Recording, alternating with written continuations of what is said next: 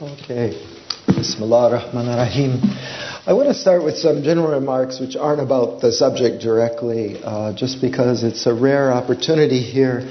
As I was putting together this talk, I realized that I have accumulated 7 of these explorations of the Futuhat, almost all woven together of translations from the Futuhat around a given theme, that haven't been published yet. 3 or 4 have, in the context of the Reflective Heart, have been reworked into that book.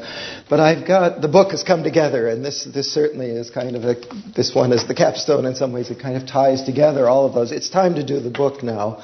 But they haven't even appeared yet in the journal. Where's Stephen? I was just talking to him about that. So this is really an illustration of one of Ibn Arabi's many points in these translations I'll take today, is that nothing moves forward in the world without talab, without the demands. I mean, our demands of each other are what move us forward spiritually. Also, the terrible things we do to each other. But that's also in this talk today.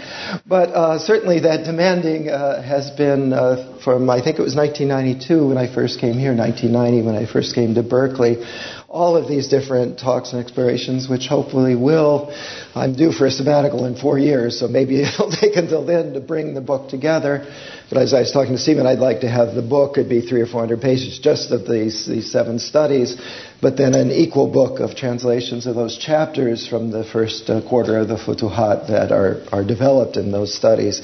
That I hope those will come to, God willing, will come to out into fruition, out into the world. And if so, it will be thanks entirely to the generosity and the farsightedness of the members of the society who, almost unbelievably, almost all of who I met 20 years ago when I first started frequenting these gatherings in Berkeley and Oxford, are still here and don't look a day older than they did 20 years ago. It's so nice. When you're among family, everyone stays the same age. So I know not all of you are members of the society or Bashara, but I do have that wonderful feeling of a family reunion whenever I come back here. And of course, one of the things that I decided, and speaking of this was about a very much interplay of our short-sighted human aql and the heart, one of those intellectual decisions I made, which sometimes causes us pain, as Ibn Arabi will go on to say long ago, was that like Ibn Abu Madian, I was never going to be like those old distinguished professors who repeated themselves continuously whenever they showed up at a gathering. I won't name names, but I saw a lot of them in my apprenticeship, and I said, I won't be like that. I'll be like Abu Madian's students. I'll bring fresh meat, new translations, new explorations each time. Well, it was a very painful thing to carry out this time. And I also have to apologize because in lots of cases, unless you were at the original talk, these things haven't gone into print, and that's why I feel a bit guilty. And indeed, with this one, I know we'll have an occasion this afternoon to do one key passage. But frankly, almost any 2 lines in Arabic that I'm translating here would be the vehicles for a whole day's seminar. So when I'm reading them, you're going to have to put up with this frustration if I'll try and really focus in communicating what Ibn Arabi is saying. But all the same, what these will evoke, I hope constantly, are your own corresponding experiences. And please don't sign up for my seminar if you aren't willing to say at least a little bit about what you know and can share about what Ibn Arabi is talking about. Not what you think about it, but what you actually know in the sense of ma'rifah, the ma'rifat that introduces each chapter almost of the hundreds of chapters in the Futuhat. Now, before I plunge into this, I'd like to mention 4 sort of lessons that I'll probably put at the end of this article and then at the introduction to that book. But in each of these talks, I've let Ibn Arabi, somebody sends me the theme from the society, and I've let Ibn Arabi guide me through how he introduces and develops this theme in the course of what's usually the first quarter of the Futuhat, the Fasl al-Ma'arif, and sometimes the Fasl al-Mu'amalat. A few that I've done more recently in Berkeley, I've taken things from the end of the Futuhat, especially chapter 559, which is sort of these gems of the inner meanings of each of the chapters. But for the most part, this has been an extraordinary process. Every time somebody sends me a theme, I don't know what's going to happen. but it always is illuminating. And I think there are 4 lessons that, having done this over the past almost 20 years now, are very important for all of us to keep in mind. The first is the necessity of seeing Ibn Arabi's teaching holistically and in their proper context. That is, not piecemeal, not translated bit by bit. I mean, not translated actually from the point of view of arguing a certain thesis. That's why many doctoral theses in Ibn Arabi are to my mind, just completely off the mark. Because if you're looking for what you understand alone in Ibn Arabi, doing that kind of approach will inevitably falsely highlighted, at least for uninitiated newcomers and those who don't have access to the Arabic, either its scriptural or its intellectual elements, which are the more easily and more publicly familiar side of what he's saying. The flip side of that, and the second general point that we should all keep in mind, is Ibn Arabi's approach to everything can be summed up in the single word tahqiq, of which I've written a good deal, a number of other studies. In fact, many of those studies you mentioned on the eScholarship website, and if you just Google eScholarship or go to Boston College and look for eScholarship, that's where all these articles are freely downloadable. There's really now a massive book of just material that I've translated and written about how to approach and understand Ibn Arabi's approach in the Futuhat. That should be another volume that I have a press for if I get the time to pull those articles together. But tahqiq means combining our understanding on the basis of our illuminating experience. So it's pointers to the ultimate reality and not a doctrine to be understood in itself. As our friend Dr. Haj Yusuf was saying earlier, Ibn Arabi always wants our understanding to flow from what the heart gives us at each instant. And that's quite universal at the same time. That's a Freudian slip, because I was going to say it's quite particular and concrete. The third point that flows from this are the multiple challenges of putting out reliable and useful written translations and presentations, and the terrible dangers of somehow repairing the damage of bad translations. I've just finished a semester-long seminar in Islamic philosophy, and I was struck in that field, which is another area in which I've worked all my life, of how when you're teaching things in Islamic thought from translation, when you have inadequate translations, it's like Gresham's law, good, bad money driving out good. No one works in Ibn Khaldun because Rosenthal's translation, which is a huge and a monumental work, is completely oblivious to the structure of Ibn Khaldun's thought. So you can't even use his translation to teach Ibn Khaldun. And the same thing would, God forbid, be true if you might wonder why people who spend all their lives working in the Futuhat are so slow to come out with translations of whole sections. I've written articles to explain that. But certainly that you're so often faced with the choice of either translating what you don't really understand, and of course, at least someone who knows Ibn Arabi well knows that they don't understand a great deal of it. Or the problem is, in the age of the internet, I get somebody from Iran or Pakistan or wherever about every 6 weeks writing me and saying, "Oh, why don't we translate the whole Futuhat?" And the people who are asking him the question, all I can say is astaghfirullah. I hope they don't succeed in their, at least not until they worked on it 20 or 30 years. But I know this, but I really am worried now, because the internet has created this illusion that anyone can do anything, and it's kind of a bubble that whose bursting sometimes would take decades. The fourth point, and it really brings me right back to, where is Muhammad Haj Yusuf? There you are. Yeah. Right back to the complementarity between your talk just before on the macrocosm of the heart, and now we're moving to the microcosm of the heart as we experience and know it, is one discovers constantly in Ibn Arabi the ultimate identity and complementarity of both the divine books, the book of the cosmos, or of creation, and the book of scripture and revelation, which includes the Quran and all the other revelations. And I say he discovers that. That's why you'll notice whenever I do these talks or publish them, I generally start with a long discussion of what the Quran actually says about the theme in question, because it's just astonishing how, at the end of the day, when you've gone through how Ibn Arabi introduces and develops this particular theme, you discover that, in fact, everything he says is so incredibly deeply rooted in the living reality of the words of the Quran.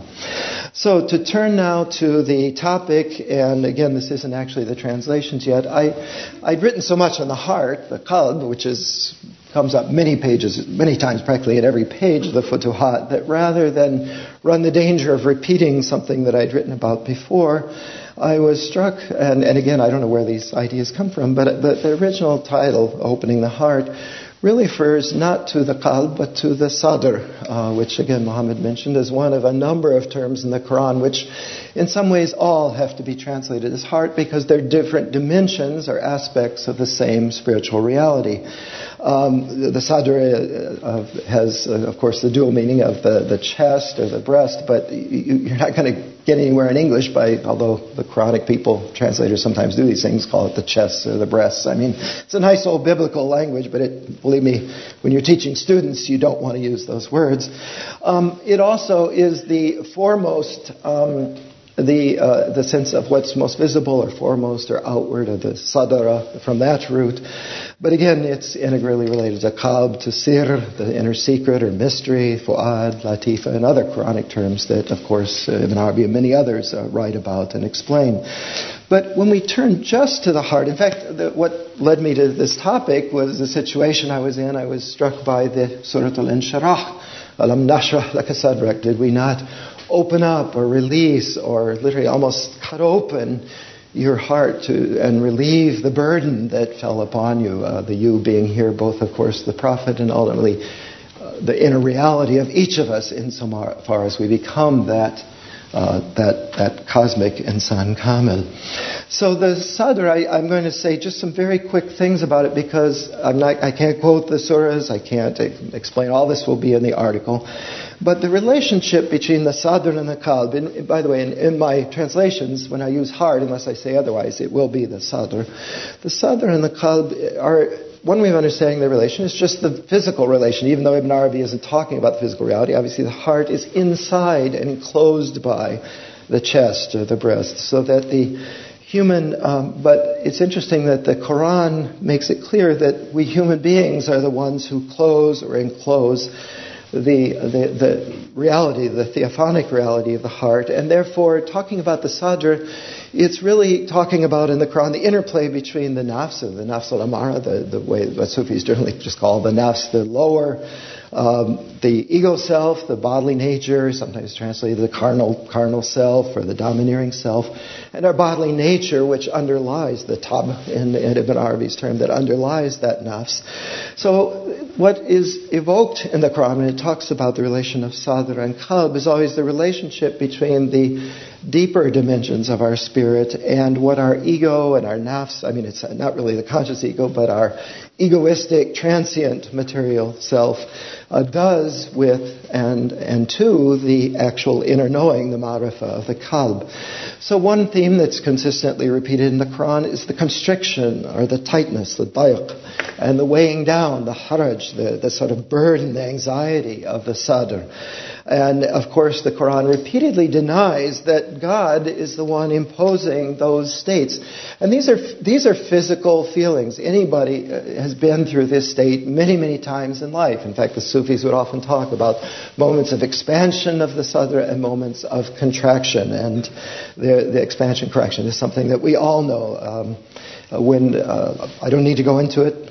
If you can't figure that out, we'll come back to that more in the seminar. But the fundamental question here is twofold. First, how can human beings be responsible for their own pain and suffering, which is a metaphysical theodicy question. Of course, philosophers and theologians resolve in all sorts of ways. But the how of that, for Ibn Arabi, cannot be separated from the why, the purpose, the ultimate divine aim in the heart's constantly going through this expansion and contraction and this closing, and why people are so given to the closing and the hardening and the veiling of the heart. The why here being not why of the cause, but why of the ultimate purpose, which of course is the purification, the deepening, and making that heart a mirror, ultimately a mirror, a theophanic mirror of all of the divine names. Of course, what you need to think of here is Rumi's image of the chickpeas in the pot, the chickpeas boiling away in the pot, which is a literal version of the Quranic image of Sibqat Allah, Ma'asmallah Sibqatan, God's dying, coloring the soul through all of the fires and burning torments of what each soul goes through in the process of its learning and illumination and maturing. So again, in the Quran, human beings are the ones who close off, who fold up, who hide. These are all different Arabic expressions. What is in the hearts? And so all of these expressions for what in relation to the heart is, in the sense of qalb, is called veiling or rusting. And it's human beings who imagine, who all sorts of non-existent things in their hearts. And of course it's Satan or shaitan, sort of the exemplification of the nafs that whispers into the sudur, into the hearts in that sense, not into the qalb. So then the Quran speaks always of, in contrast to what human beings do with their chest and trying to do all this hiding and folding up and imagining and all, the Quran constantly evokes God as the maker, the real as the one that carries out the releasing or opening and healing. So you have these two key terms, opening or releasing, sharah, and healing, shifa, of the sudur, of the hearts. So God releases and opens them in the Quran. God tests the hearts. God always knows what is in the sudur and the hearts that they contain. And of course, God's clear signs, bayanat, are in the illuminated hearts, sudur. It's God who removes the impurities or pollution from the chest, from the hearts, and God places light, nur, into the opened hearts. And finally, and this is really the very key of Ibn Arabi, Ibn Arabi's whole discussion, it's God who opens up hearts to surrender to peace, to Islam in its Quranic sense.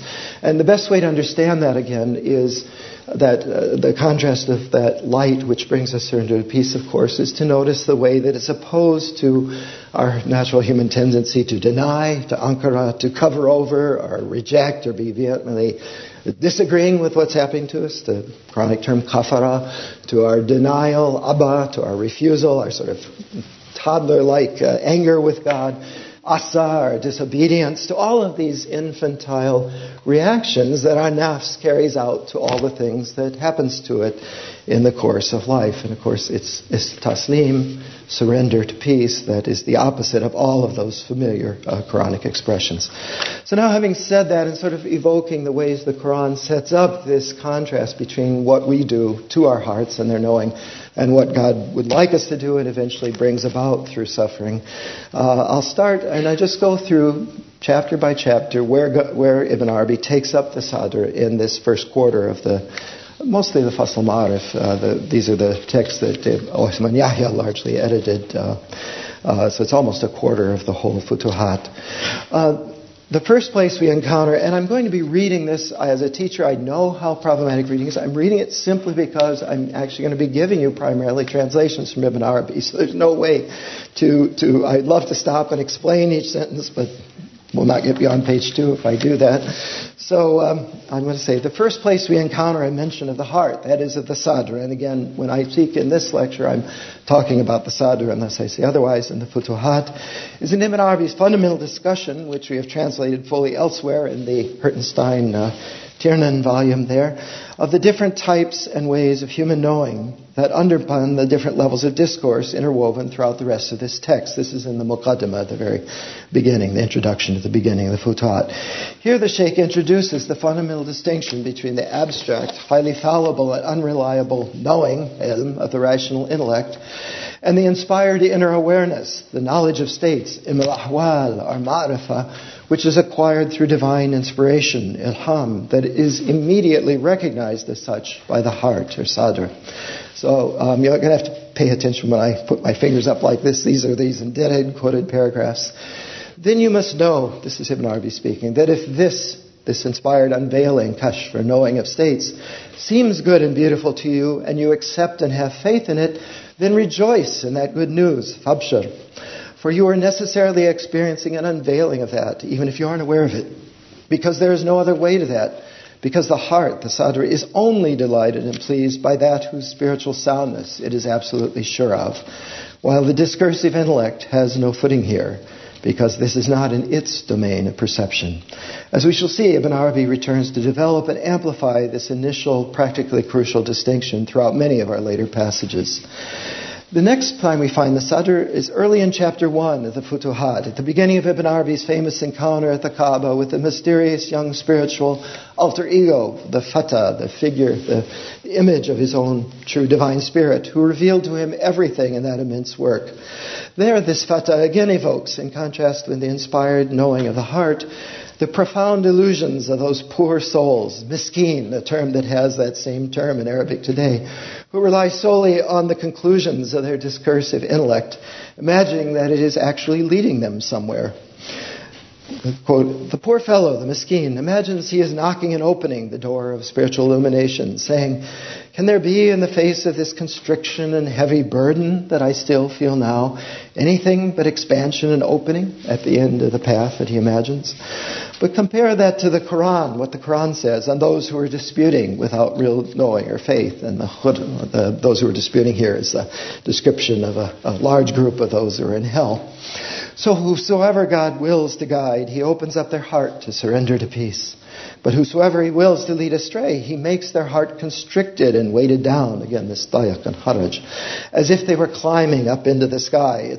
I don't know whether that image as if they were climbing up into the sky just immediately evokes what it's like to go up into a mountaintop or a very high area or without breathing apparatus, and now you actually have to work harder and harder at breathing. So whether that was familiar to the people of the Prophet's time or not, I don't know, but it's a wonderful image, both in the impossibility of climbing up to the heaven, but also of this way in which the heart gradually dies if it tries to do so.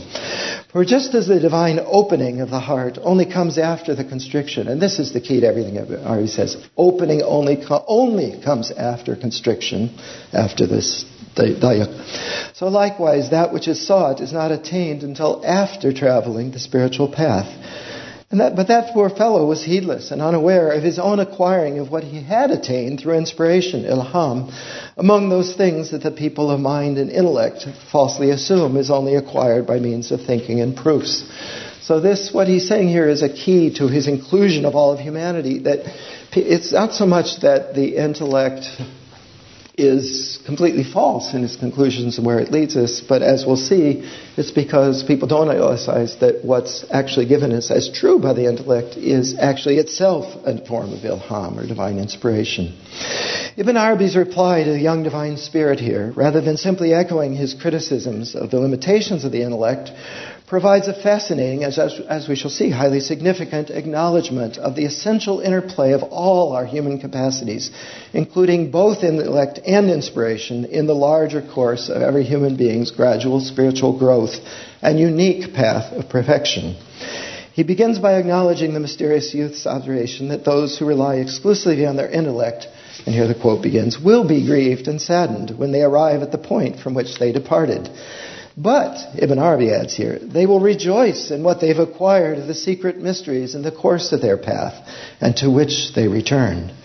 For if the messenger had not been called to the ascension, to the Mi'raj, he would not have climbed up to the heavens, nor would he have come back down. And this journeying brought to him the presence of the angelic host and the signs of his Lord.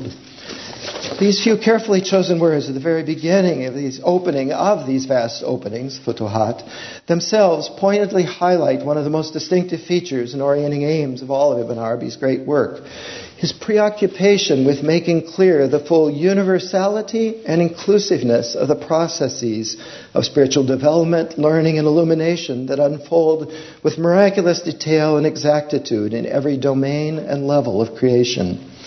That essential quality of the Sheikh's speech is aptly acknowledged in the divine spirit youth's own immediate reaction. And it starts with Ibn Arabi saying, so the I here is Ibn Arabi. So when I brought up this knowing, which cannot be reached by the intellect alone, or fully actualized and perfected by understanding alone, the young man, this divine spirit, replied, "You have made me hear an extraordinary secret, and you have unveiled for me a fascinating reality, which I did not hear from any wali, from anyone close to God, before you. Nor have I ever seen anyone for whom these realities were perfected and completed as they have been for you. Even though they are known to me, and you have the capital in there because it's the divine essence speaking, and inscribed in my essence, as I shall make clear to you through the raising of my veils and inform you about through my spiritual indications, Isharati. So this really, of course, encapsulates Ibn Arabi's own self-image as the Khatm of many things, and I hope I don't have to develop all that as well, but I just wanted to mention that. So now, moving on, in chapter 2, the heart comes up in a poem about the letter Sad. So the next mentioning of the opening of the heart is in chapter 2, Ibn Arabi's immense introduction to the vast spiritual science of the Arabic letters of the revealed Quran. In the course of a long poem, whose speaker is at once God, and a little later in the poem, the speaker says, for example, I am being in my essence, and that being which is fully realized, muhakkak, is mine, without any restrictions, since my knowledge is, in reality, absolute. So the speaker here is both God and the Arabic letter Sad, whose graphic written form significantly combines twin visible representations of both the whole, that is the closed circular, and the half-opened human heart, receptive human heart. These lines could readily serve as the epigraph foreshadowing all the rest of this investigation. And Dr. Haj Yusuf kindly drew a letter Sad there for those who... this is more beautiful. So I'm going to use a smaller one because it is. I think, it's awesome. So the letter Sad has this circle of the heart, which is the universal image. And you've mentioned some of these images of the heart as like a P, likely between the two fingers of God. And then, of course, the open half of a circle.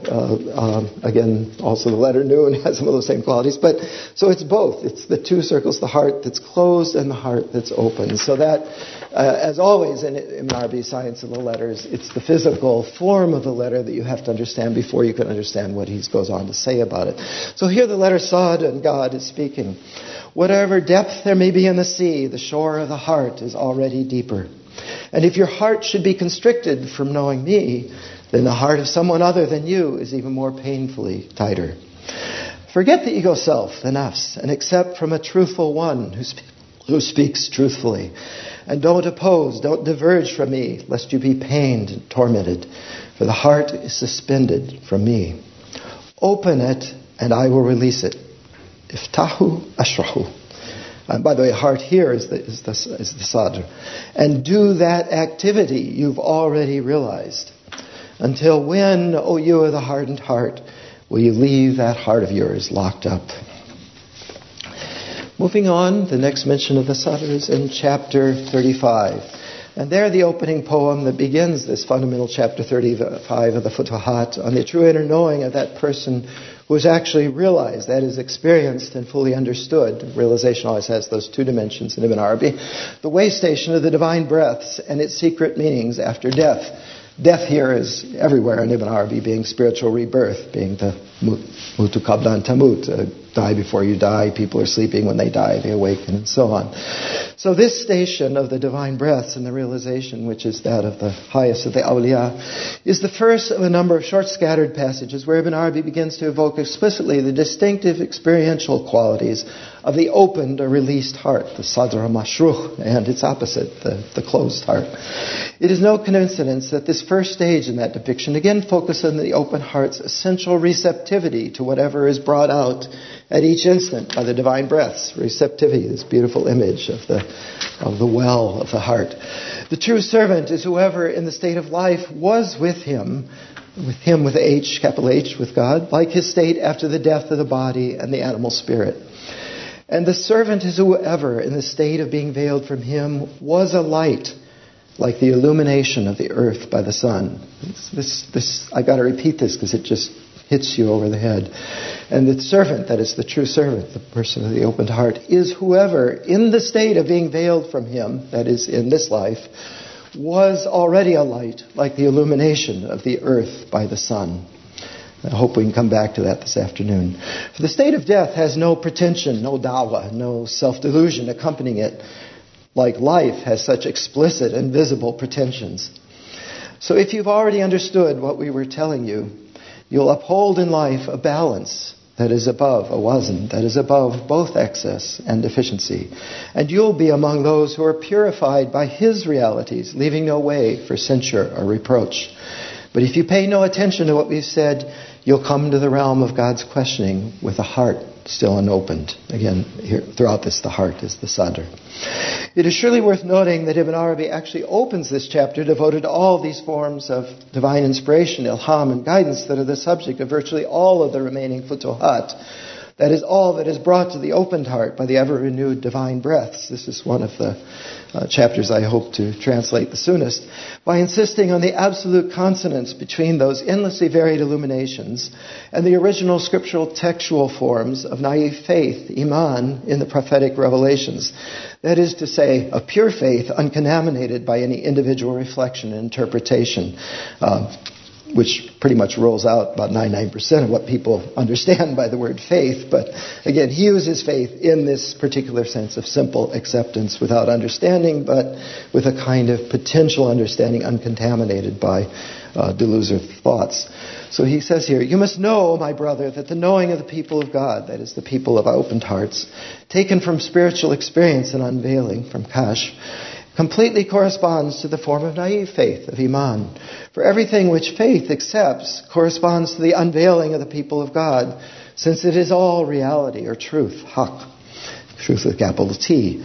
For the one who reports the divine revelation, who is the prophet, is reporting what he knows on the basis of a sound unveiling. And the essences of those who know God through God, the ulama billah, have the attributes of everything whose knowing they also take from God, whatever that may be. Let me say again, the essences of those who know God through God have the attributes of everything whose knowing they also take from God, whatever they may be. Here again, as we find again and again throughout the Futuhat, Ibn Arabi quickly returns to amplify and develop these initial remarks in ways which make it much clearer that every human being, including those who think they are relying only on their intellects, in fact is experiencing and following instants of spiritual unveiling throughout certain moments and situations of their lives. And here's the quote.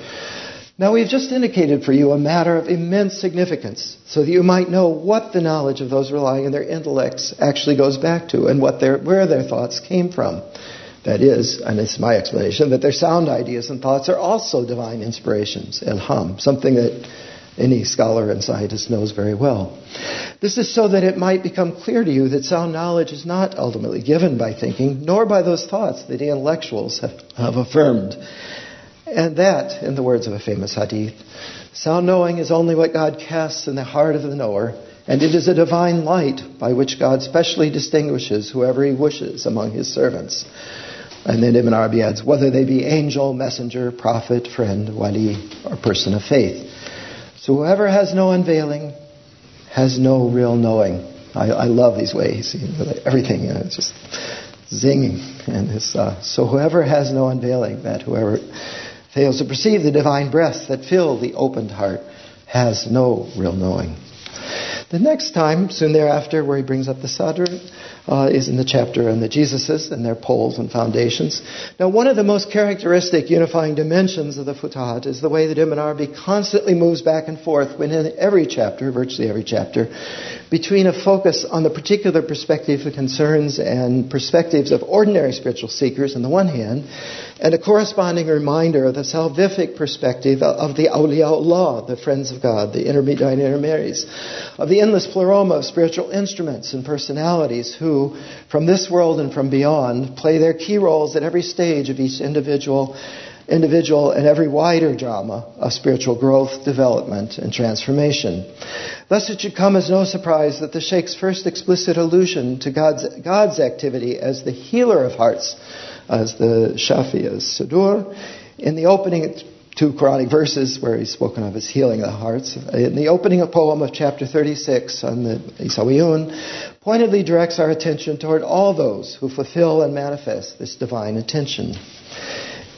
This is the poem. And by the way, these poems that introduce each chapter of the Futuhat are one of those things that whenever we want to sort of do a complete translation, they're always one of the most challenging things to translate in the Futuhat. So everyone who brings life to his reality and heals the heart from the sickness of the veils, that one is Jesus, for us at least. There cannot be any doubt about that. Whoever brings life to his reality and heals the heart from the sickness of the veils, that one is Jesus. For us, there cannot be any doubt about that. And skipping over a few lines. So his spiritual intention, and I put an H here because as even in the Quran often, who is the he speaking? Go back and read closely about none shall enter the garden until they have known him or acknowledged him. So his spiritual intention, his himma, flows secretly throughout the world, among the Arabs and among the foreigners. Through it, their souls are brought to life, and through it, the misfortunes are taken away. As we shall see, perhaps the most significant phrase here in terms of Ibn Arabi's later development of the theme of the opening heart is his prefiguration here of the ultimate divine mystery, that secret hidden flowing, Sara, from the same root as Isra, traveling by night, of God's transforming loving mercy and compassion, the breaths of the All-Merciful, Nafas ar-Rahman, that can only be grasped through the necessarily painful human dramas that make possible the opening of each constricted and heavily burdened heart. The following section, we move on. The next thing that comes up with this theme of the Sadr is the chapter on I am finding, the prophet saying, I am finding and experiencing the breath of the All-Merciful. The following section comes from Ibn Arabi's chapter built around the prophet's famous intimation at what was surely most outwardly the most devastating and hopeless moment of his entire calling, when he had lost his wife and his strongest source of political source of Mecca and had failed in his journey to Taif. His saying at that particular point in his life, I am surely experiencing directly the breath of the All-Merciful. A decisive experience of illuminating grace that preceded the providential arrival of his first band of future supporters from the city of Yathrib, the future Medina. It's sort of the Gethsemane moment in the Quranic and Islamic tradition. What Ibn Arabi says in this short section for each reader necessarily requires a lifetime's experience of translation into the particular corresponding realities and transforming moments of grace that are needed to bring this intensely compressed metaphysical summary to life. Here's his quote here. Now you must know that the people embodying this spiritual station of the divine breaths, which is the Afrad, the highest of the awliya, are all those among the people of God whose state was, before they came there, that of those who were first engulfed and surrounded by the names of divine domination and compulsion, Asma al-Jabarutiyah, throughout the entirety of his world, from its loftiest to its lowest realms. That is, those who pass through every domain of hell, of Jahannam, so that they are turning to the most intense and sincere beseeching and yearning for the names of divine loving mercy and compassion. Then the name, the all-compassionate, the all-loving, Ar-Rahman, reveals itself to them, and the divine determination freely bestows the gift of that reality of loving mercy upon them. But notice the condition for that revelation. Thus the effects of all the names of divine compulsion are erased from them, so that the place of their heart is expanded in sharah to hold the breaths of the all-compassionate. Thus their heart is opened up. The divine breath circulates through it, and the spirit of life travels secretly through it. It is typical of Ibn Arabi's approach that he immediately follows this intensely compressed evocation, this culminating spiritual illumination, and its horrific conditions, I might add, with an equally intense warning about the all too familiar spiritual dangers of pretense, of self-delusion, of da'wah in the spiritual domain. And by the way, da'wah has the double sense. I better say this. It's not just self-delusional. That's the way the Sufis use it. It's also about carrying a legal case to God, arguing with God, and the best dramatization. This is like the theme of every poem of Hafez, this da'wah of the nafs, both its pretensions and the arguments that keep the soul from experiencing Islam or taslim. But don't delude yourself. Okay, so whoever has this spiritual state and really knows it by direct experience, by tasting within their self, is among the adepts of this lofty spiritual station. But don't delude yourself, yes. For every human being knows his own inner state, and it is of no use to you at all to present yourself to the people as having a spiritual level that you don't actually possess. So now I have given you this cautionary advice and explained this to you according to the path of the folk of God. And the calm here refers back to this is an expression drawn from the Quran. I don't like any translation because it doesn't give you this calm. The Quran says, we shall, in the future, after the prophet, bring to you this calm, this people who... and then it goes on in 3 long ayahs to describe the qualities of the awliya Allah, the friends of God, who are always present, who come after the prophets to continue to bring humanity back to its ultimate destination. So, folk, as Chittick translates, I'll follow him here, just doesn't get it. So don't be among the ignorant ones regarding what we've informed you about regarding this. And this is a chronic thing. And worship and serve your Lord until there comes to you, misspelling, there comes to you the certainty, al-yaqeen, of the opening of the heart. I'm going to very quickly, and next time it comes up, the Sadr is in chapter 68 on the inner secrets of purification, and particularly about rinsing the nose and inhaling water then, which Ibn Arabi takes as a symbol for overcoming all the forms of pride, of self-idolatry, of ujb and da'wah, and becoming a true servant through purification of the tongue and heart. The discussion here is pretty scattered and doesn't zing in like some of the others, so I'll pass over that. Move on to chapter 69 and 3 overwhelming, really, passages on the Sadr here. And the inner secrets, our inner knowing of the inner secrets, the mysteries, the asrar of prayer. Significantly enough, Ibn Arabi's first discussion of the opening of the heart in his immense chapter 69 on our knowing of the secret mysteries of the ritual prayer comes up in connection with the repeated invocation of the divine names, Ar-Rahman, Ar-Rahim, the all-compassionate, the all-merciful, during the recitation of the Fatiha that recurs throughout each cycle of the daily ritual prayers of Salat. What is striking here is the Shaykh's first pointed reminder that most of those reciting these formulae have only an illusory and dangerously deficient or partial notion of the actual divine realities and their manifestations underlying those central divine names. A point that he develops at much greater length only a few lines later in this same chapter, in the section that I'll use for the seminar, and hopefully we'll get through that this morning. Ibn Arabi is elaborating here a famous divine saying, a hadith, in which God replies to the servant's recitation of these particular names. The servant says, Ar-Rahman, Ar-Rahim, and God says, my servant was praising me. But the Shaykh immediately adds, God didn't say just what it was the servant was praising him for. And this is because the ordinary person, al-ami, only recognizes as divine compassion for him, as divine rahmah for us, whatever happens to match up to his. You'll notice that I use his to translate the negative passages in the Futuhat, and when it's positive, I use their. You may not notice that. I wanted to point that out. I hope it agrees with everyone here.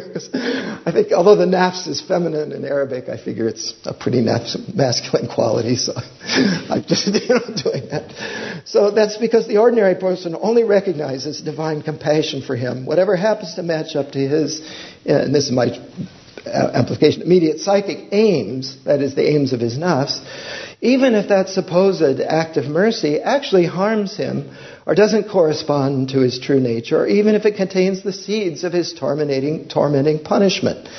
I hope you can add a dozen illustrations every day of our taking as mercy, as rahmah, what in fact is leads to the exact opposite. But the true spiritual knower is not like that. For surely the divine compassion and loving mercy may come to the servant in an abhorrent form, such as the necessity for the sick person of drinking or eating disgusting or foul-smelling medicine. But the healing in that is hidden. And again, we could spend a whole seminar on what the forms of God's disgusting or foul-smelling medicine really are. Chemotherapy. Okay. The divine chemotherapy.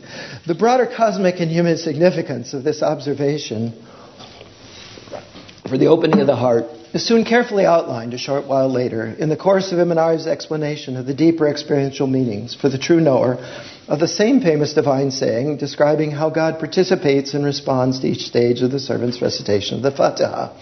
In this section, he begins by asking, what is really intended by the verse, Maliki Yawmiddin, ruler of the day, or holder or possessor of the day of judgment?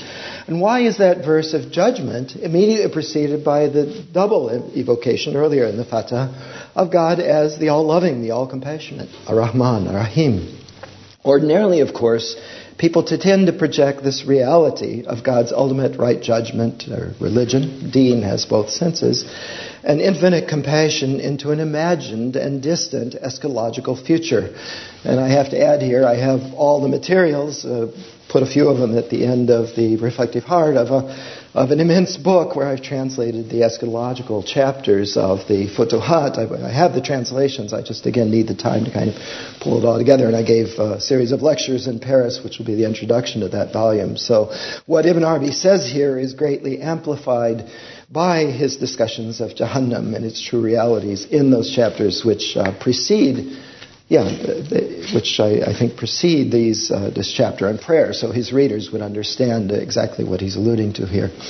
But whenever the true knower says ruler of the day of right judgment, he does not restrict, the knower does not restrict that day of judgment to the other life, al-akhirah.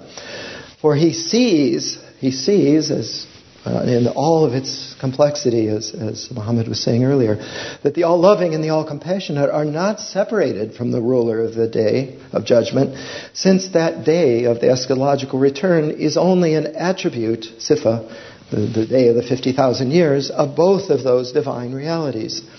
For the recompense, the jaza, which is both used in the Quran for both negative, what we see as negative and positive consequences of our actions of divine judgment, is in both this lower life, dunya, and the other, al-akhirah. And that is why he manifested what he prescribed regarding the upholding of the divine sanctions, iqamat al-hudud. And this is a quote in the Quran, to make manifest the corruption in the dry land and the sea through what the hands, that is, actions of people acquire, bring upon themselves, so that he might cause them to taste some of what they have done in order that they might return. Now this particular ayah of the Quran, again, when all of these articles are brought together, it will be clear that he understands the dry land to be the realm of our actions, of our af'al in that sense, and the sea to be the realm of our psychic and spiritual actions. So, and the corruption here, of course, is those times we get it wrong, when we fail to follow the divine breaths. And of course, it's through our tasting of what happens when we in both those domains of action, and believe me, the sea is so infinitely greater than the earth, that, of course, that's the difference sometimes between how people read the Futuhat, that then it's the tasting of their consequences that precisely leads us back ultimately to the return, the key to all of these passages. So, okay, do you want to just 45 minutes then? Well, we have another speaker at 12. Okay, but I started a quarter after. Maybe So I would suggest that you give me an hour at least, as the first one had. So we're not going to get done anyway, but at least we'll get to the seminar this afternoon. Okay, it's both in this lower life and the other. That is why he manifested what he prescribed regarding the upholding of things. Okay, for this process of transformation is what is the very essence, ayn, of the recompense. So the recompense isn't something that comes after creation; it is built into creation and our lives. So the day of this lower life is also a day of recompense. It's what he elsewhere calls it, Qiyamah as-Sughra, from our perspective, the individual day of judgment, and of course the whole is the Qiyamah Kubra. And God is the ruler of the day of right judgment in both those senses. Hence the true knower, this is the passage that we'll go through, but I want to finish it at least in the seminar, so at least those who don't come will understand what we're talking about.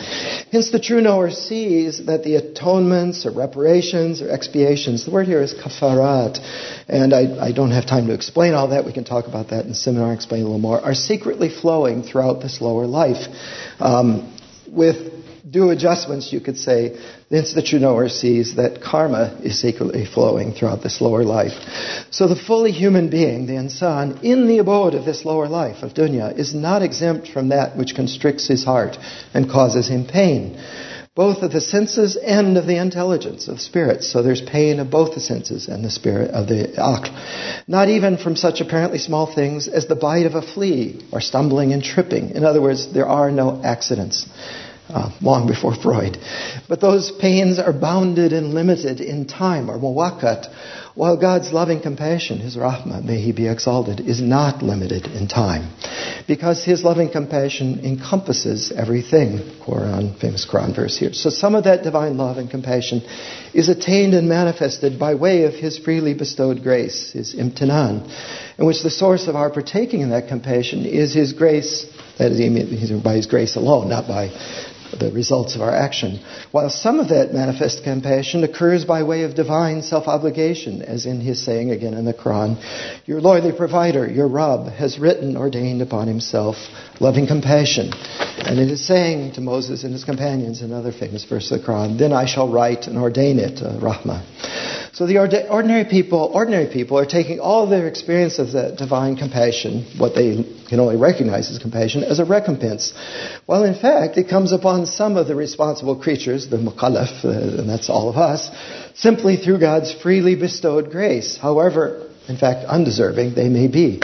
So understand this. In other words, we have to begin to perceive the difference between the universality of God's grace and love and the two forms of that which is just bestowed freely upon everyone, and then those particular forms which begin to flow from our proper response to Ar-Rahim as opposed to Ar-Rahman, the proper response which carries us back to become ourselves the vessels of Rahmah, the Rahimun.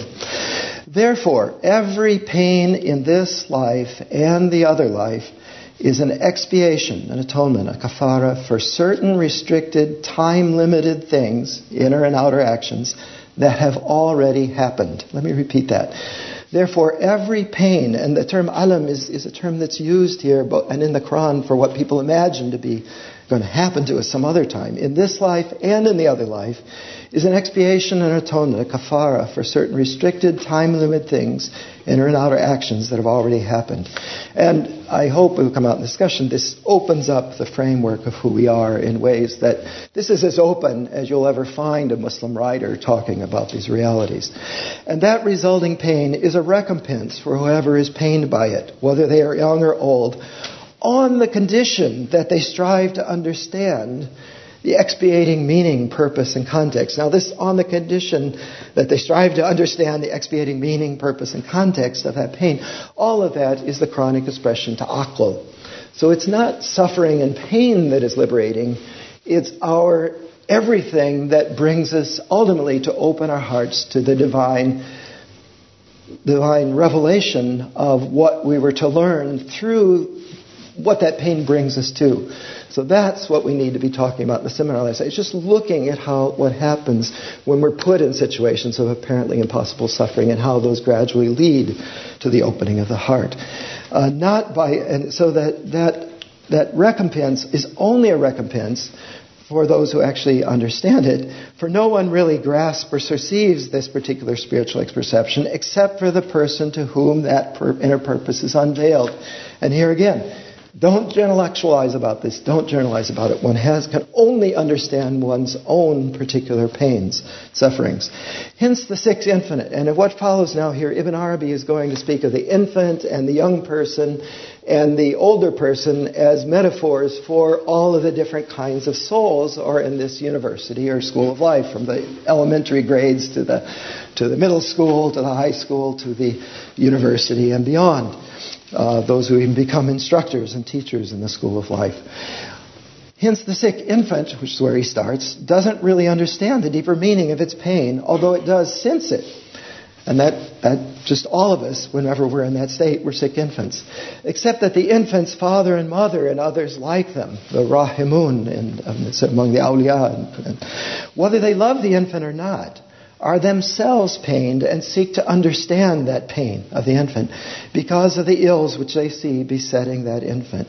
So that pain becomes an expiation and atonement for those who do understand that pain.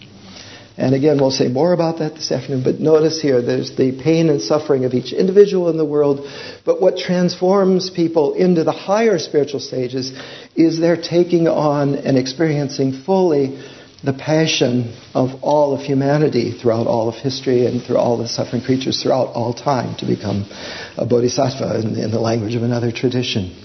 Thus, when the person who understands the meaning of that suffering thereby increases their loving compassion, their tarahum, for the one who is in the pain, then they become rewarded. That is, the person who feels and understands the pain of others through their own expiation and atonement.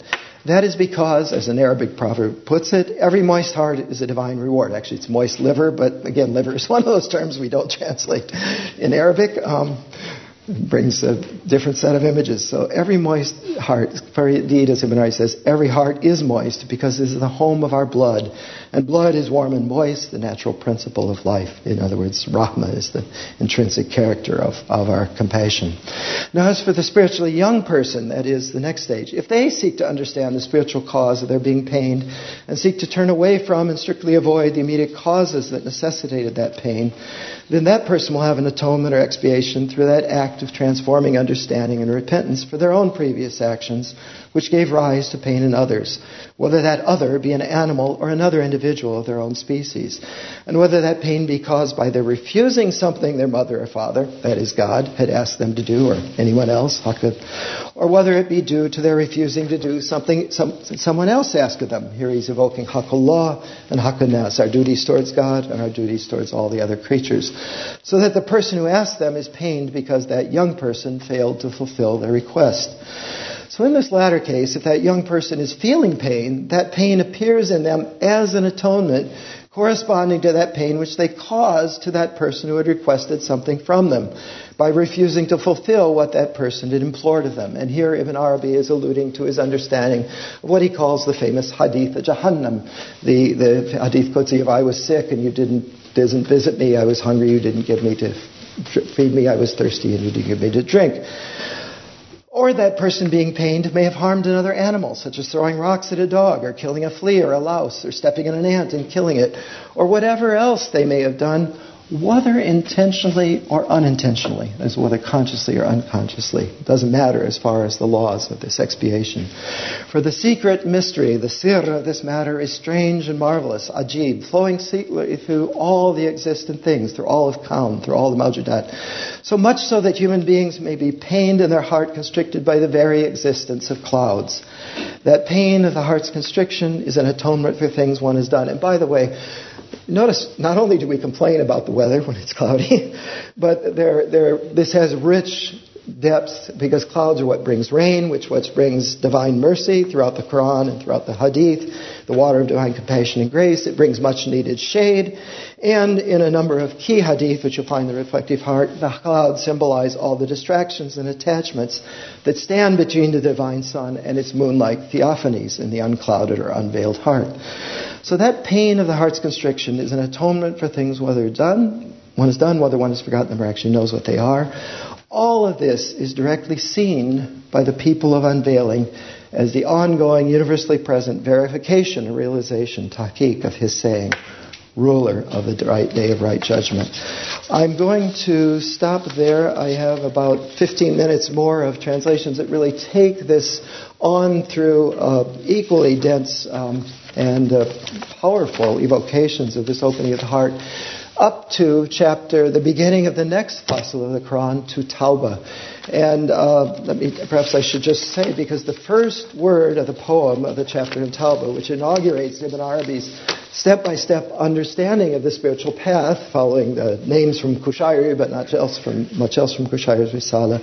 The first line of that, I think it really turns us completely into the practice of this opening. And there he says, i'tiraf, and i'tiraf is, well, we could come into that into the seminar this afternoon. I'tiraf is acknowledgement, awareness, confession. I said it might be more literally translated as intensive, unavoidable self-knowing. Intensive, unavoidable self-knowing. For every realized seeker, muhakkik, is the place of true turning. And through it, the true God, Al-Allah al-Haq, opens up the heart. Thank you. Any questions?